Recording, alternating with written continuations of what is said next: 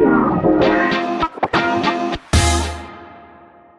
Print Hustlers, welcome back to Printavo Print Hustlers Podcast. I'm your host, Bruce from Printavo. We've got Mr. Stephen Fair, got a Campus Inc., and very special guest, Stephen Cranston out of NorCal Screen Supply. A bit different of an episode, which I'm happy about because I wanted to learn everything about distribution and how you got started and just your background. But just give us a little bit about you, how you got into the space. I did my first screen print probably 5th or 6th grade art class, and kind of got hooked on it there, and then didn't do it for a long time. Then in high school I did like the old Screaming Hands Santa Cruz thing. I did that on paper, and I thought it was the coolest thing ever, the whole process. So fast forward a little while from there, and then I did a print class in junior college and got more into it, did some paper, did some shirts, like a snowboarder guy, you know, going over a fence. And so that's kind of how I got hooked on it. And then fast forward there, I was a recreation major, if that tells you anything, in college. So just like to have fun. I got a lot of hobbies. Yeah. And so, anyway, from there, like I went into HR, which I was listening to Cal Kings. He, from Blue Chip. He's like, I was an HR staffing manager. I did the same thing. So I did that for about 7 or 8 years. And one of my longtime friends was in the action sports industry, and he was working for a brand, and all of our buddies, we all had the garb on, you know, and I was thinking, like, we could do this, you know, I've printed before, we could print stuff. And so that kind of sparked my foray into like manual screen printing. So I had a shop. Fast forward, skip over like a lot of stuff there, but I spent about 6 years doing manual screen printing. And that's how I got into it, you know, that's how I kind of got hooked on it. With screen printing, it's like, once it's in your blood, you know, it's hard to get out. So still in my blood. Yeah, that's how I got into it, really. Wow. So now NorCal, give us the brief on that. Yeah, sure. So, well, to continue on, I guess, with the story there, if you guys remember, there was kind of a downturn in the economy around 2009, 2010. I kind of closed my shop halfway, took a job doing field research photography, oddly enough, and what's that? Did that for a couple. So research intelligence is kind of this big business where, say you want to rent a commercial space, right? You're looking for a new spot for Printavo. Well, you're going to jump on LoopNet or couple of these companies. Bruce isn't running out of space. Just look behind him. Oh yeah, see that? You got boxes. This is temporary. Are those shoes? Ignore that. You're running a little shoe company over here too. Hey, whatever works, right? No, we're familiar with LoopNet though. Yeah. So those companies have these tremendous banks of information on commercial real estate, and so my job was to gather that intel by driving around a little car and taking pictures of buildings. And recording like how many roll-up doors they had, whether they had loading docks, et cetera, et cetera. So that was my job for a couple of years. Got kind of tired of that. And, you know, once you've had a business, you get that entrepreneurial thing going. And it's hard to get it out of your head, you know. So I wanted to do a business again. And so I started looking around at everything and thought about doing another print shop, and just kind of stewed pretty hard on it and thought, well, I'm going to try to get into supplies. And so that was around late 2014. But why? From there, I guess I'm kind of curious, why supplies versus a shop again? Well, my area didn't have anyone really here doing it. You know, we got a few in the East Bay and stuff, but there wasn't really anyone in my area. So I decided to go for it from there. So when you were running a shop, did you just notice like there's no one local that can ship to me in one day? You know, did you do a lot of research to know like, oh, there's a lot of shops here, maybe they need supplies? You know, how did you just what was your thought process going into it? Thought process was, there's no one local here that has supplies, so I'll be the guy who provides them. Gotcha. Did you know, I mean, obviously you knew about buying supplies from yours. Would you share where you bought supplies from when you ran? Yeah, sure. At that time, I was buying from Ryonet a lot, and then also some in the Bay Area and some in Southern California as well. So then, kind of fast forwarding, how did you know where to buy these wholesale? Because you're going to resell them, and I don't know if you manufacture supplies or are you more of a reseller? We're a reseller. Yeah. So like, how did you know where to go? Did you just start tell us about that without giving up your secret sauce? Yeah. So, I asked around and I made some phone calls. I did some visits, and I got kind of hooked in with a couple of really good manufacturers, CCI, Chemical Consultants, you might know them, and then also International Coatings, been in the business a long time as well. So early on, we brought on those two and became a distributor for those two companies, and served us really well. They're on the West Coast, and they have a lot of supplies to choose from. So yeah, I just did some research and made it happen. So when you first started, obviously, you had to create the demand by going door to door, shop to shop, or whatever. Mm-hmm. Were you then just drop shipping straight from those manufacturers, or were you actually bringing inventory in, holding it on your shelf, and then hoping to sell it? So I was I rented a small kind of live work studio. I didn't live there, but it was a live work. It was like a loft on top and a little shop on the bottom. And I didn't have a roll-up door or anything. I ordered supplies from the very beginning. Just got pallets of stuff, and it was funny because they would truck them off the truck, offload them off the truck with a lift gate, right? And have a forklift. So then the driver would have to use a pallet jack, roll it onto the sidewalk in front of my shop, and I would break down a pallet and put it into my shop. And so that's kind of for the first year or so how that went.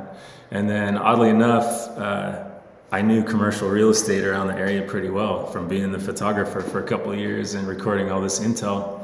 So the place where we currently are, I knew about already. I knew it was close to the freeways, Midtown, and so I came over here and I talked to the landlord, and kind of fast forward 3 months, ended up getting a way bigger space, like 10 times as big. So that was a big jump for us. But yeah, we were in a small shop for about a year and just ordering, quarts of ink and stuff and selling them, and just kind of, we built it organically. I have a solid team now, and I started out with a pretty solid team. It's just grown from there, but yeah, that's kind of how it started. So when did because you're doing sales, right? Were you on the sales front, building the relationships? Did you have those contacts already? Was it just a couple shops buying a lot from you? Tell us about those early sales. So early sales were basically mostly kind of garage shops. And then, we developed 3 main channels. That would be me going out to shops and doing calls that way. And then also our website, and then people coming in the door. So those early sales were mainly going to be garage printers who needed some ink to finish a job. I mean, it's really interesting. How do you know? Obviously, you ran a shop before, right? So you know a little bit of what you thought was a good product. But how do you know what to buy, especially now, right? I'm sure you could stock everything that anybody asks for, but you got to move stuff off the shelves too. Yeah. So the question was, how would I know what to stock as a distributor? Knowing the stock. I mean, I guess you could get even more detailed as to projecting it, right? I don't know if there's interesting trends that happen with what you need to stock to be ahead of what shops need.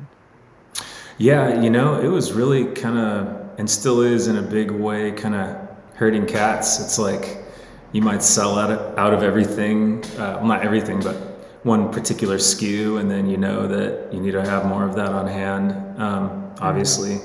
But from the standpoint of knowing what to sell, it was kind of like CCI, if you're familiar with their product line, they have a zillion, they have a lot of different things that do the same thing. So it would be test, see what we like, see how it fit in price-wise to the mix, and just choose what we thought was was good and going to work and readily available. So I have so many questions. So, okay, here's just a knock on our industry. Buying online from manufacturers sucks. Like, none of the big manufacturers have nice websites. NorCal's right? is Like, nice. But yes, NorCal's most is are nice not. because we use the same Shopify theme. Heck yeah. But I've noticed like buying ink from some other companies is really tough online. How much did you push through like e-commerce?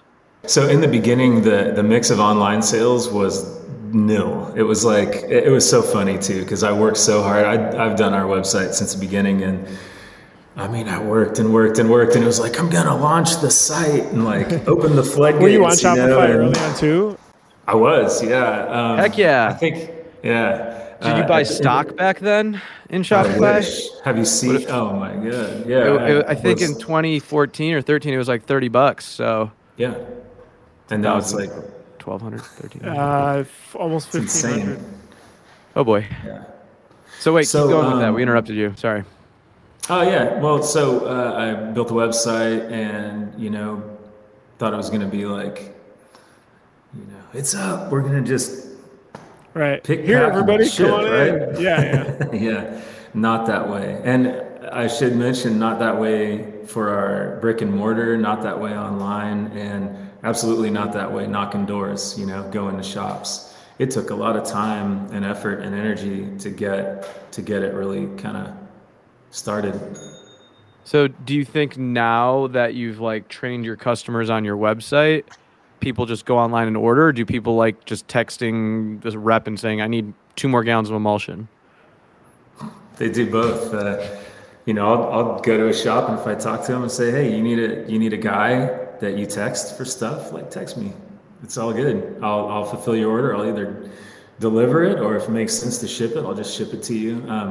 So, as you might imagine, I wear a lot of different hats. Like we're a small distributor. So I'll do outside sales, I'll do cold calling, I'll maintain the website, all that stuff. So, yeah. Wow. What's your team look like now, Steven? Not There's you, like Steven. 5 of us. Yeah, both Steven, huh? Yeah. You're talking Pretty good about podcast. Best one yet. NorCal. So 5 or 6, and then, and what was the facility size you said now? Because you just expanded it again. Yeah, we're at like square foot wise. Yeah. We got like 5,000 square feet probably. It's not giant. And are most of your sales then very locally driven, or do you find yourself shipping quite a bit too? So that mix is on the rise, but it's going to be like 70-30 local. Do you have, if you were to look at your customer base, do you generally have the same set of customers buying, or is it a lot of just random one-off customers, or is it like, talk to us about that? Well, it's interesting. It's kind of hard to gauge sometimes, but I feel like we have a lot of the same customers. And what was I going to say? I had a thought there. Sorry. We have a lot of customers, return customers, obviously, but we're in still this kind of growth phase as a distributor, and we're getting bigger on the internet. So we do see a lot of new customers and new orders every week. So I think it's funny. I think since I've started at Campus Inc., we've changed for our main distributor. I think we're on our 3rd one in like 7 years. And like, I always say they're years to like, if they do everything right, we're just going to keep buying from them until they royally mess up and we can't stand working with them. And each time we've switched, it hasn't come down to ink. It's been like customer service. It just blows my mind. Like, we spend thousands of dollars a week there, and the customer service is like so bad, and that's why we've ended up switching. What does your team do? Or do they have their own accounts that they manage? Like, they call on this region or this shop specifically, or is it just first in, first out? How do you manage that? It's more first in, first out, and right now, honestly, it's kind of crapshoot. Like if we have we put out fires as quickly as we can and efficiently, and just try to help everyone out in the order that they made their orders. If they're they need help with anything. Yeah, we only started investing in it about a year ago. And that was definitely way late. I feel like we should have almost, I think after $1 million in revenue or so, I think should have been the right time to have somebody more very dedicated and then own X amount of dollars. However, if it's $500,000 or it's $1 million, whatever, per success manager to help grow that revenue and maintain it. But I think almost what we're starting to think about now is, should they have quotas too, just like the sales team, right? So new sales coming in, sure, there's quotas there, but there should also be quotas for growing of the existing accounts. But anyway, it's interesting to think about. We're going through that too. I think one of Mark Kudre's talks where he said like 80% of your revenue comes from 20% of your clients or something like that. And so if we just focus on that 20% and give those like dedicated accounts, they can grow that nut even bigger. So it's just interesting, Stephen, to hear it from your side, from like a supply side, because I think we're all going through this as small businesses, is like, how do you channel sales and support customers while figuring out fulfillment?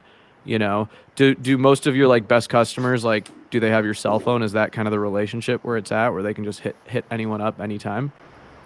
Yeah, the people that buy the most, usually that's the way it's going to work, yeah. I think what's most interesting there is, even though you built a beautiful website using the best e-commerce tool out there, you still want to make it as simple as possible for your customers to order, and that might mean a text. I see like on the forums sometimes people are like, I want someone to fill out a massive inquiry form and go on my website and try and figure this out. But when people are spending money, it's get in my front door and we'll take care of you. I think that's such an important thing, especially in the supply business.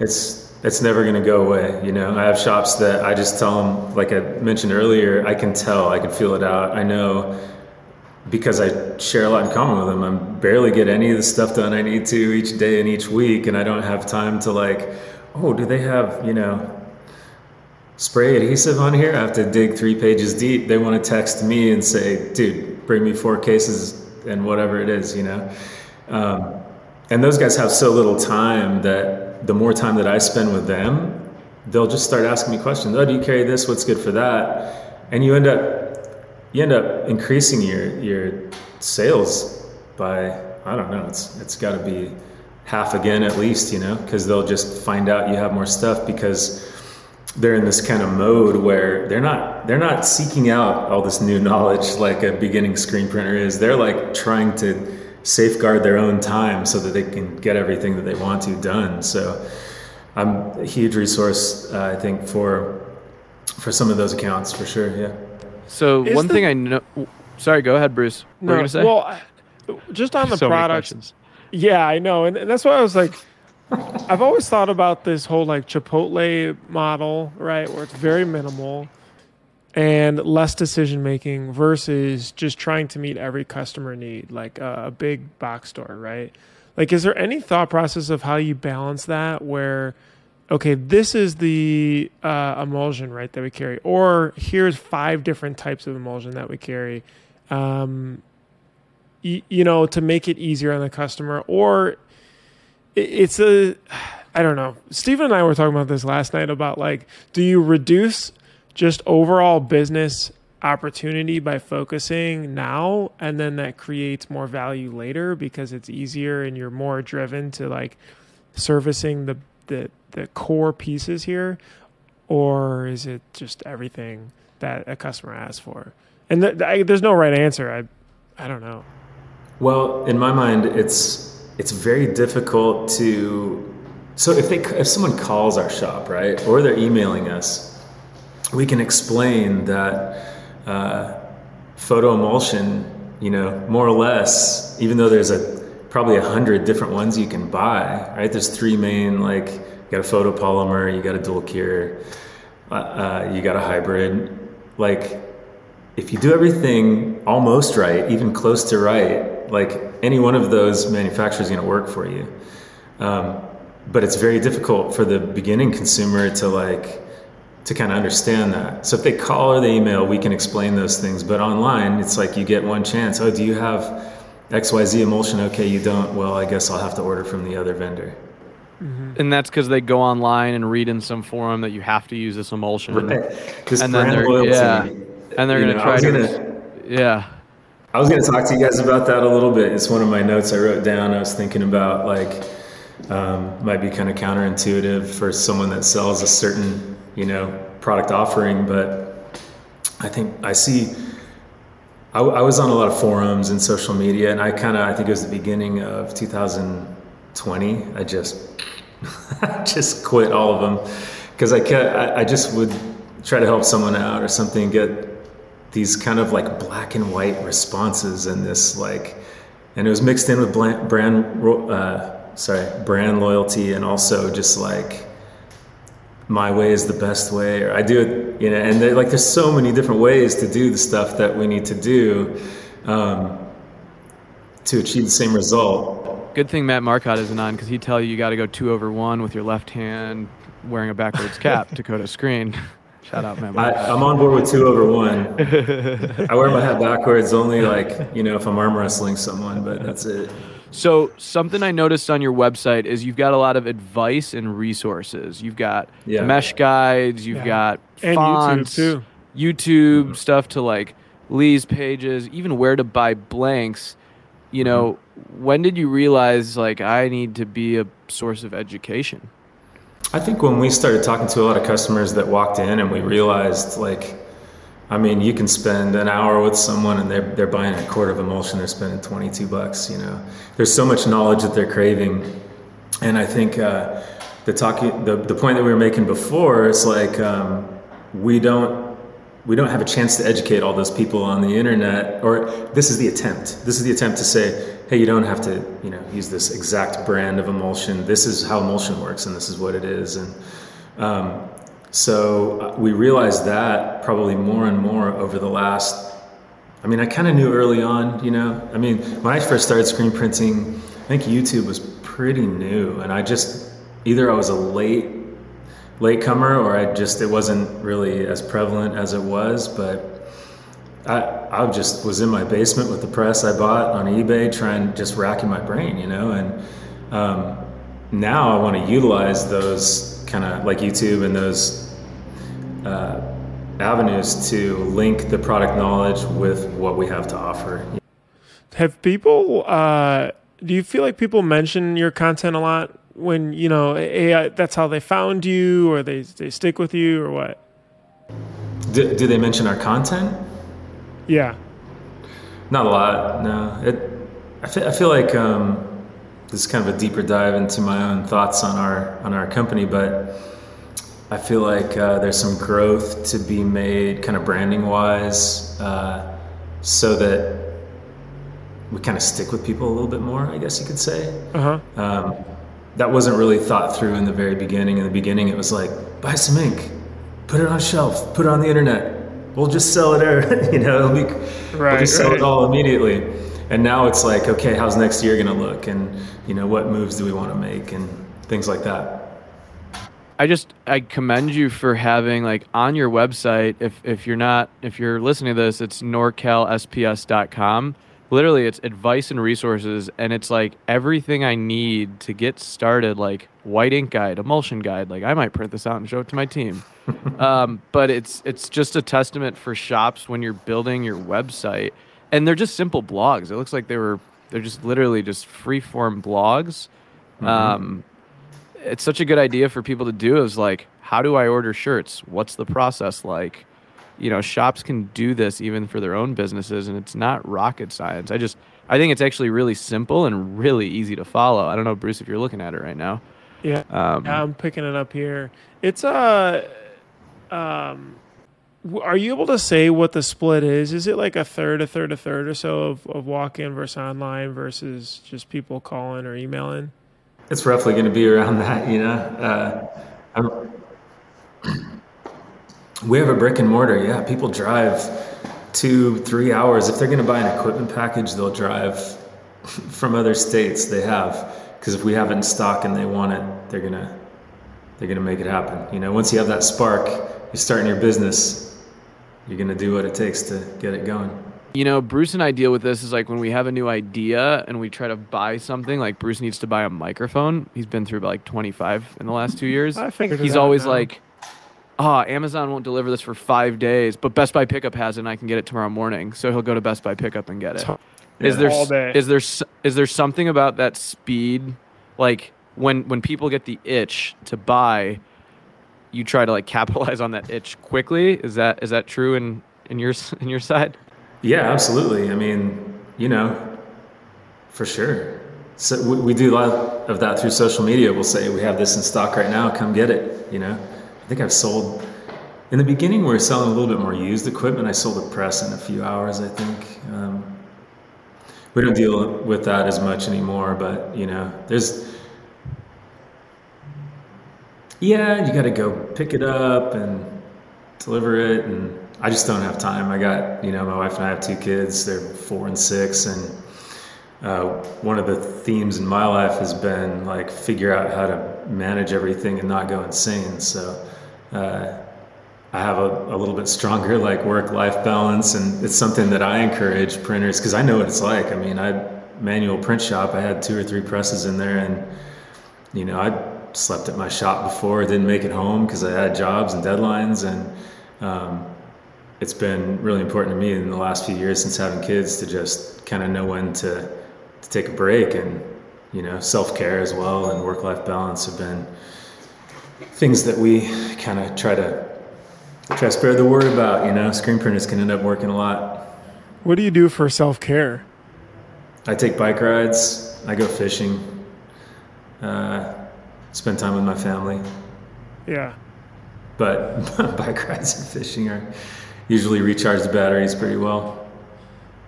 Yeah, the mental health thing is... Yeah, what do you do, Bruce? Yeah. That's a really good question. So you sell shoes and office chairs? And Bruce stares at himself for fun. Just like, that's self-care right there. You know, it's so interesting you asked that because I was literally at the doctor this morning, and then she was really nice. I was just doing an annual checkup. She's like, "What do you do?" And I'm like, "Oh, you know, I'm part of this software company." And then we started talking. She's like, "What do you do for?" She's like, "Oh, it must be like you sound like you work a lot."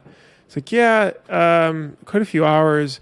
But she's like, "What do you do? It sounds kind of stressful. What do you do to de-stress?" And I was like, I guess I go to the gym a couple of days a week, but I've been meaning to start playing a sport again, or, you know, just something. But I don't know. I feel like it kept getting pushed off for so long. Do you do something, Steven, like outside to help? You don't go on bike rides.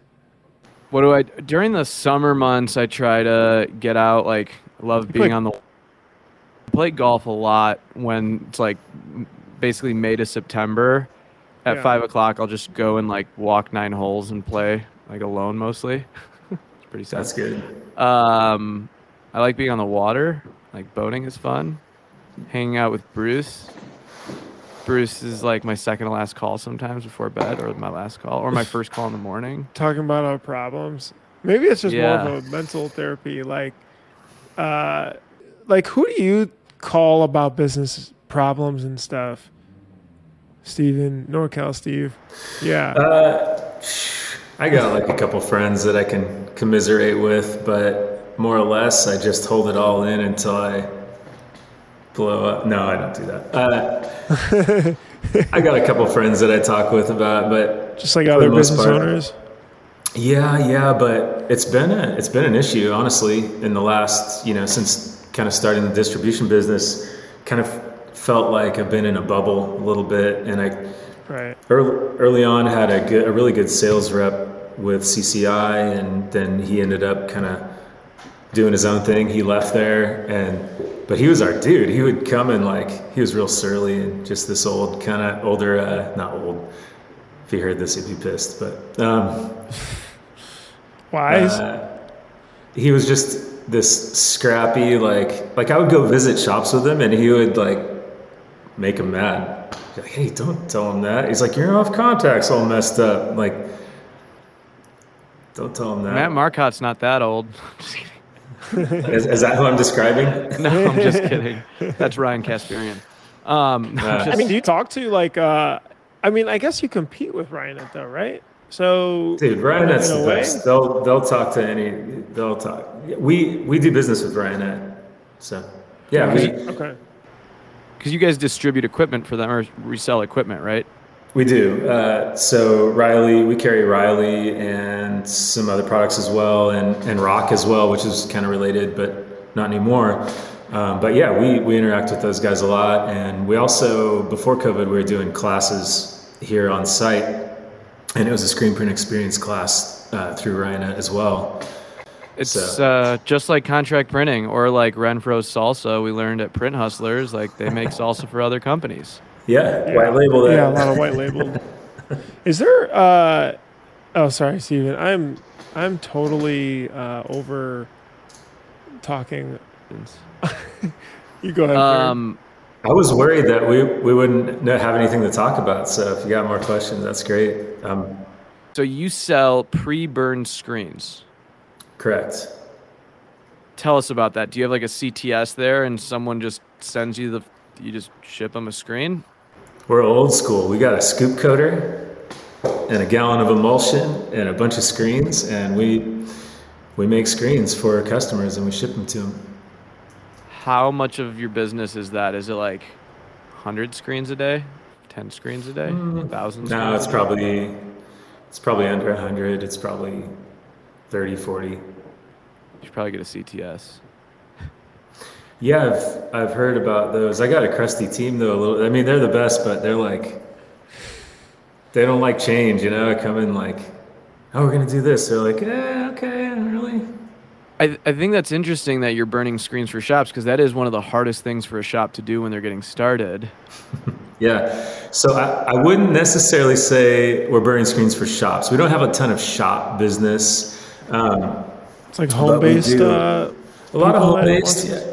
Yeah. And people they'll buy a whole equipment package from us, right? And they're just ready to go. They want to print, but they don't have a darkroom set up, or they can't really run films or whatever it is. So we'll either throw in some screens with their order, some pre-burned screens, or we'll just, they pay us to do it. And we send them all over the country. When did you get into that? Because I think that's really interesting. I don't know of a ton of other companies that do that. I think it's awesome.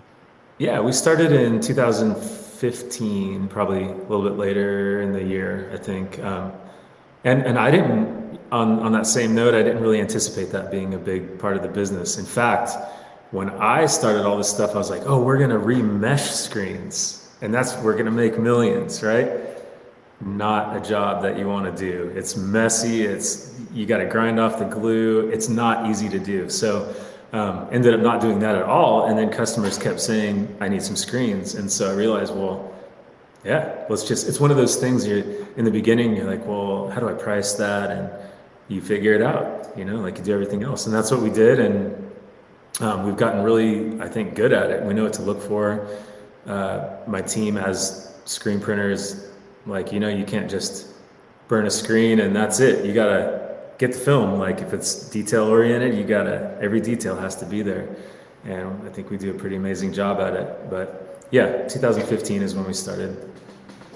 And it's a grind, awesome. By the way, I should add too. Yeah, it's not just something you just do and forget about. Like it's pretty involved and it's a grind. And those are mostly internet orders coming in, I would assume.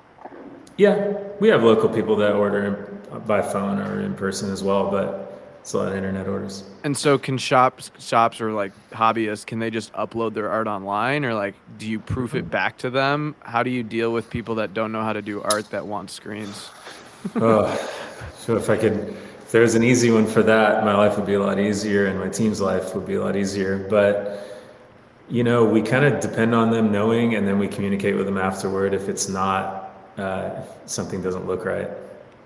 And we also try to encourage them to give us dimensions, or at least one dimension, right? Width, not both. Just teaching that to my sales team this week. Like, it's like, That's super interesting. And then what about like the hobbyists that try to order like a 6-color? Are you just like, hey, buddy, I don't know if that's good for you, or you burn them a 6-color? Oh, you mean like kind of someone starting out and wanting Yeah, to like say start with a 6-color? Bruce wanted to print, and he's like, I'm gonna do all this stuff, and you look at it and you're like, you're not gonna be able to print this, man. What? No way, Bruce. I'm sure Bruce would have it dialed in an I'm hour. gonna put it on my my tabletop. Bruce ran a 1-color shop, 1-color all day. That's tight. I didn't even heard of a 1-color shop, so that's I'm pretty just cool. making that up. Allegedly. All right. Yeah. It was yeah. Well, I think we only really used one. I think the most bar crawl shirts and like little club shirts, but yeah, it was basically 1, 2. Nothing like finishing on a manual job, just a front and a back, and then having to do it all over again. Bruce, what's the biggest job that you printed manually yourself, start to finish? I think it was like 250 or 300 shirts. I remember seeing the picture because we took a picture of it after. But I think it was only fronts. It was like 2-color fronts, something like that. But yeah, I remember because we had a blog and we posted every picture with the customer afterwards. And but it was fine. Honestly, you know what the pain in the butt was for us is because when we were also learning, we didn't order extras. So we'd say, okay, yeah, this is 1 2XL. And then we'd screw up that one and it'd be 1 a.m. and they needed their stuff that day. And then we'd go drive around to TJ Maxx and JCPenney. And I mean, yeah, or like another time it was just, it got stuck in we had a little buddy dryer, so it was tiny, right? But yeah, I mean, just, it was great. It was just when you got to be careful because it'll get jammed up pretty quick and then it's burned, or you just forget and leave the flash on. Then it's burned. We were young and skating and stupid, so you fun. decided to do software instead. So Steven, when you've been dealing with supply chain shortages, how's that affected you? Are you wrestling to get stuff from everyone else? Is it, have you found a couple things, narrowed down your offerings? What's that been like? It's been a combination of those and trying to ration, like, even our manufacturers have had other big distributors that they don't usually sell to, just try to buy everything, and they're like, no, we can't sell you everything. We'll sell you what we can, and that's also what we've done. Some of the bigger shops in our area have hit us up, like, let me have all your white ink, and kind of like, no. We have people that come in here every week and buy supplies that have been coming here for years. We're not going to sell everything out. So we're kind of rationing and kind of rearranging the product mix as well. And that's tough. It is tough. Yeah, it sucks. It's like you want to run out of stuff. It's the worst. It's like especially turning down a big sale too.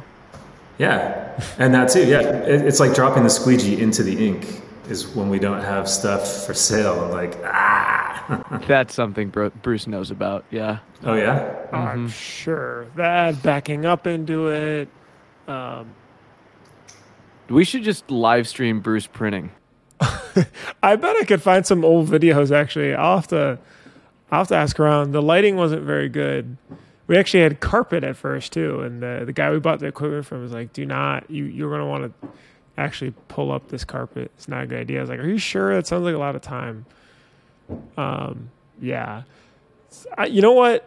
Like, growing, right? Everybody deals with the same people and hiring and management aspects there too, right? But what are some, and obviously you've got supply chain stuff, but are there any interesting challenges that you deal with on a distribution specific based business? Stocking stuff or locations or, how to do fulfillment at scale, like all these things that are very specific to you guys. One of the challenges has been kind of trying to grow and trying to operate as a bigger business than maybe we are, trying to push the comfort zone a little bit, and trying to do like more customer education and more kind of tell our story a little bit more. I've been trying to do that in the last year or two.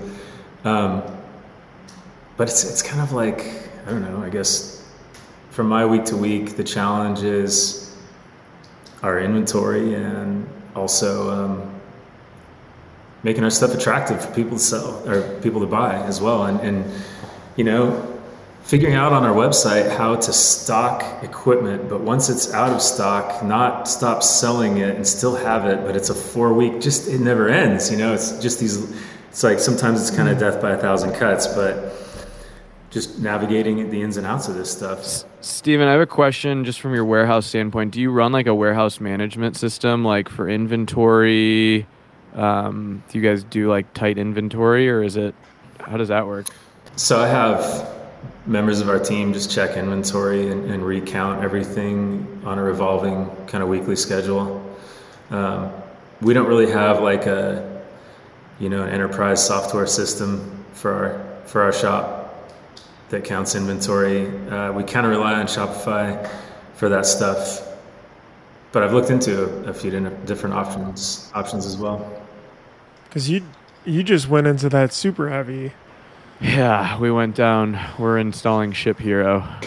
Oh yeah, you have to pop up some of your warehouse here, so Chris. I got some tote boxes.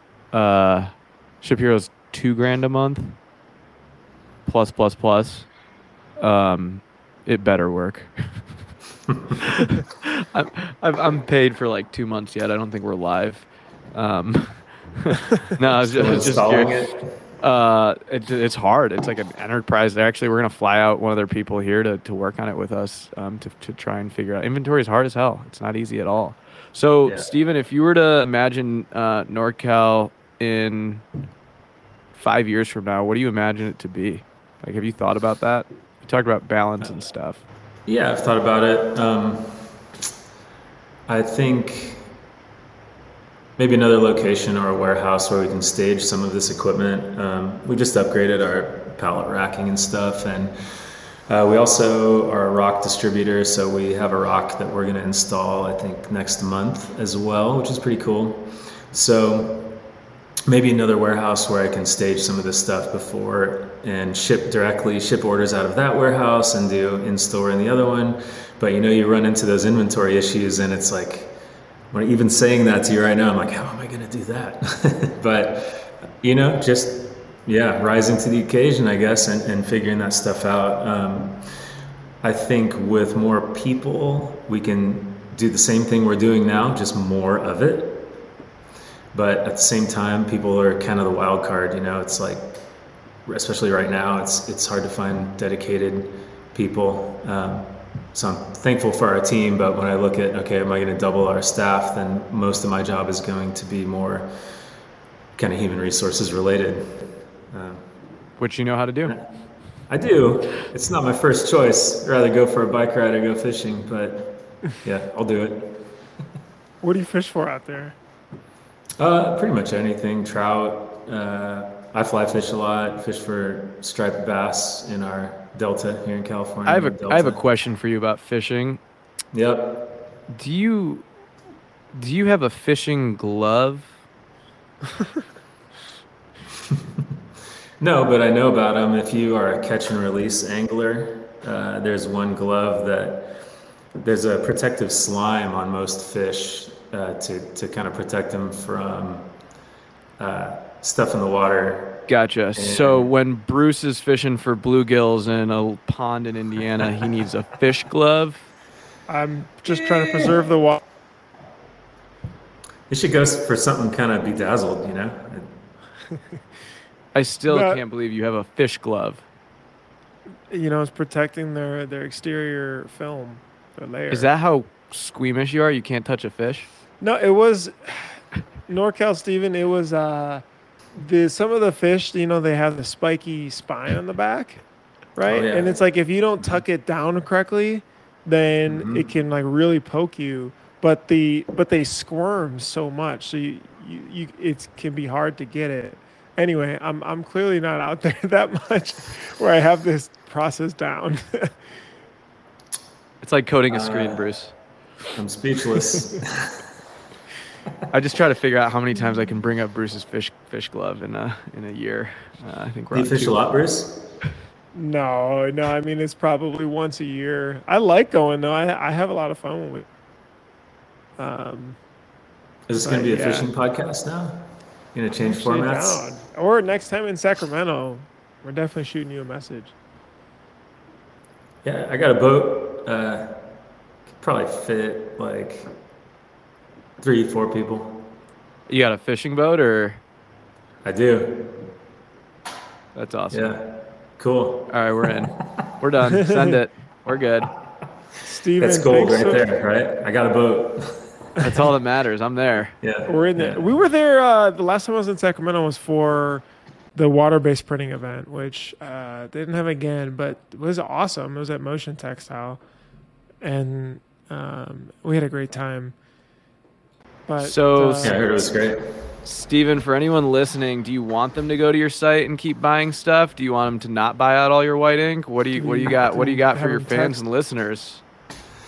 All my fans and listeners, yeah, go to our website, NorCal SPS, and yeah, of course, I want them to buy stuff. Yeah. all right, Does that answer your question, Steven? Hell yeah! Someone go buy also, like Yeah, three. dude. also the YouTube. Steven puts a lot of really cool tutorials out on YouTube, so you guys can follow along there. And of course, if you're in the area, definitely check them out as a supplier. Yeah, we appreciate it. Thanks for the love and thanks for having me on. Wasn't sure what to expect, and here we are. This is a wild ride. This is fun. Thanks, Steven. This is Steven Cranston, Yeah, for NorCal sure. Screen Printing Supply out of Sacramento. If you guys are in the area, definitely check them out. We'll see you guys on the next episode of Printavo Print Outsource Podcast next week.